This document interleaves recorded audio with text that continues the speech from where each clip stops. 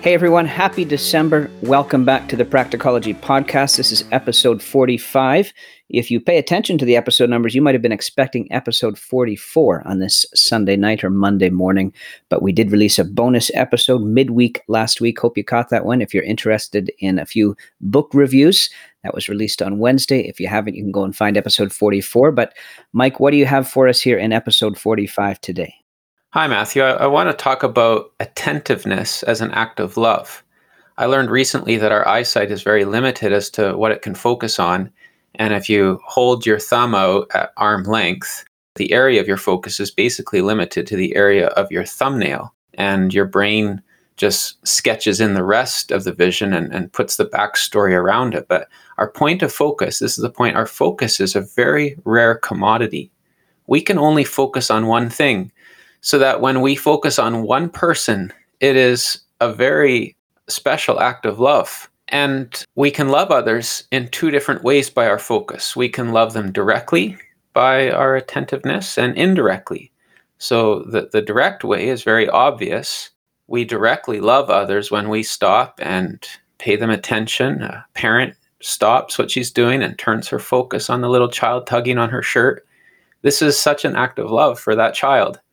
A friend across from you at the coffee table puts the phone away, ignores all the other conversations and noise in the room, and just focuses on you. We're all familiar with cameras and maybe how in the viewfinder there's that little rectangular grid, and you can move and reposition until you have filled that rectangular grid with the object you're wanting to focus on. And when we focus on others, we're basically filling our viewfinder with that person, and we're saying, I want to give you all my attention. You're the only one I'm interested in right now. I give you my ear and time. This is a massive act of love that we need to get better and better at expressing to one another. But what I want to focus on, in this episode is how we love others indirectly by our focus.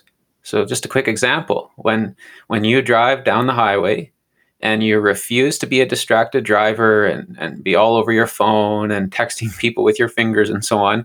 No, when you focus on the road, you are loving all the other people on the road at that moment indirectly. Yeah, I guess our phones are a problem for our direct and our indirect love. Maybe another example you might say of indirect love is a surgeon who's focusing on his studies and his training. Indirectly, he is showing love to the hundreds or thousands of patients that he will serve later on, right? Yeah, that's a good example. And so just to bring this home a little bit more as to how we can love others indirectly with our focus, say there's this father, and he faces two ways of spending his disposable time every morning. Let's say he's got 20, 30 minutes before work that's available to him. And so the one way he can spend it is by grabbing that phone you just mentioned, Matthew, and checking through emails and headlines and social media and going onto online chats and debates and basically filling his mind and soul with all the controversies, with all the news of things going sour, people acting badly. And when this father, in our example, chooses that as his object of focus, he comes to the breakfast table grouchy, self-absorbed, ornery, disengaged, impatient. But he has another option, let's say. A kind friend every morning goes to a breakfast diner near his house and has given this man a standing invitation to meet him anytime he wants. And when the man does make the choice to spend his morning with that other man, he spends it with a friend who's very kind, and he ends up coming home just like that man, or a lot more like him. Instead of being ornery and grouchy, he's kind, he's calm, he's happy. He listens to his wife and children. He's patient with them. And the question is, well, which man, which father, which husband does the family prefer? And obviously they would all prefer the second. By spending his focus with that good influence of a friend, he loves his family indirectly. Well, where am I going with this? I am the man. I don't have a friend waiting for me at a breakfast diner every morning, but here are my legitimate options each morning. My initial temptation, option number one, my initial temptation is to grab my phone, check email. Maybe there's a critical email of something I've said or done, right? And so then maybe I want to medicate the hurt that I feel from that by going onto Facebook. Maybe someone has said something more kind about me there, or checking the news, finding out what's going on in the world. Well, if I spend my focus this way, there's a good chance when I do show up to my family, I'll be all cranky and not very pleasant to be with. So we need to love others indirectly by our focus, because every morning I have another option, and it is to come into the presence of the kindest, gentlest, most gracious friend a person could have in the whole world. And every time I do spend my attention on this friend, my wife gets a new husband, my children get a new father, my peers, when I used to go to the office, my peers used to get a new worker. My customers got a much happier person serving them. We love others indirectly by managing our focus. And so my question driving this episode is, what will you focus on for the sake of the world? It's really good, Mike. I hope people are listening to this and not just passing by or listening on too high a speed. I'd love you to go back and just listen to those last couple of minutes again. This is really good for my own soul. It's very helpful. Now, at the same time, this truth of loving others by disciplining ourselves, it sounds very reasonable, rational, logical. I just want you to clarify for us, is it clearly biblical? Yeah, good question. These thoughts are coming from my engagement with Titus chapter 3. And in verses 8 to 11, Paul gives these instructions to Titus, who is posted on Crete for a job Paul has given him to do. Paul says to him, "The saying is trustworthy, and I want you to insist on these things, so that those who have believed in God may be careful to devote themselves to good works. These things are excellent and profitable for people. They're profitable for others." And then Paul says, "But avoid foolish controversies, genealogies, dissensions, and quarrels about the law, for they are unprofitable and worthless. As for a person who stirs up division, after warning him once and then twice, have nothing more to do with him, knowing that such a person is warped and sinful, he is self-condemned." So you see what Paul is telling Titus here? He's saying there's something to stress and get everyone to pay their attention on, and there's a whole bunch of other things to avoid. Controversies, genealogies, dissensions, quarrels. He's saying, Titus, you need to love people indirectly by focusing on what is good. So just think about a tree in a wood. That tree puts all its energy and focus onto one thing, the appearing of the sun. It spreads out its branches, it orients its whole being to absorb as much energy from the sun as it can. It's not tunnel vision, but it's trunk vision. It is radically oriented and focused on attracting the sun's rays so that it can produce fruit for the world. And in the center of Titus chapter 3 is the appearing of the warmth of the kindness and love of God in the arrival of the person of Jesus Christ. And what Paul is urging Titus to do is to be himself the person who is obsessed with focusing all his energy on receiving as much of the warmth and light and sunshine of the love of Christ, so that he and the believers can be fruitful for the sake of the world. In fact, in verse 14, at the end of the chapter, Paul tells Titus to be instructing the people of these things so that they will not be unfruitful. So this is all about Christians absorbing God's kindness to them in the gospel so that they can produce fruit for the sake of others. Now, there's lots of debates, developments, and trends going on through the world at any given moment, Mike. If I'm paying attention to you properly, I don't think you're saying that we should be naive and completely ignore them and bury our head in the sand. But I guess we have to be careful that these things don't sidetrack us and displace our proper focus. Yeah, that's right. And this begs the question, well, what is the object of our focus to be? For the tree, it's the appearing of the sun. What is it for the Christian? Well, I have already been hinting at it, I think.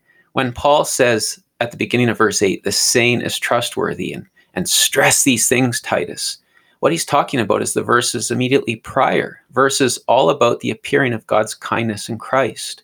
So I become a kinder person to my family and world when I spend time receiving God's kindness to me in Christ. When I radically commit myself to spending time in the presence of my gentle Savior, I become like him and become gentle to others for their good. Now, Mike, you keep talking about spending time with the kind Savior. Just clarify for us what that actually looks like. How do we do that? Well, we do this by reading the Bible, by meditating on its words, by thinking on it, and then speaking to our Lord in prayer. And this is what we often call having our devotions, or practicing spiritual disciplines, or it's called the means of grace. And I know this is an area that maybe we all struggle in at times. And so, Matthew, you and I are planning to do some episodes in January, a time when people often, feel fresh resolve to succeed in these areas. We want to devote some episodes in January to helping us with our spiritual disciplines. But with a view to that, let's just look at 3 crucial and quick things about our devotions. Number 1, reading and prayer are means of enjoying grace, not means of earning grace. This is a very important point. We don't practice reading and prayer to make our Father gracious to us, but rather we practice reading and prayer to enjoy the grace our Father already has for us. Again, just to think of that tree, it doesn't spread out a canopy so that the sun will appear, but rather just to catch the rays that do come when the sun appears. And so it is with our reading. We're not doing it to get God to love me, but we're doing it to get his love that he already has for me, just to enjoy it. And so think of your devotions as spreading out that canopy of branches to receive the warmth of his rays of love that he always has for you. And secondly, reading and prayer are to be focused on God and his grace, not on you and your failure and all your responsibilities. The people Paul is warning Titus to avoid were big-time Bible readers. The problem was that their interpretation and their whole slant on the Bible was wrong. It was all about them, and it was all about doing more, and it was all about making more rules and so on, but they missed the grace of God in Christ. And so this is also very important. It is true that when we read the word, we find there are things that we're to obey, that we're to repent of. This is all very true, but our focus should be on God's grace to us. We should come to the scriptures looking for the truth of the gospel, looking for the glory of Christ, looking for a reminder of his goodness and love to me. And so as you come to the word, don't spend all your attention on more things that you're supposed to do and squeeze into your day. Don't also be overly caught up with all your failure, nor even with all your feelings. Look away from self onto Christ. Look onto his kindness and goodness to you in the gospel. And then just thirdly, reading and prayer do require discipline. We're in a battle for our attention. The app developers that develop apps for our phones, they want our attention very badly. All of our media is designed to get us to click once more. The news media tried to make the headlines and thumbnails as juicy as possible. And our own hearts incline naturally towards gossip and salacious controversies. And so it will take some discipline. But maybe just choose right now. Choose what you'll read in the Bible until the year ends. Choose a time that you're going to read each day.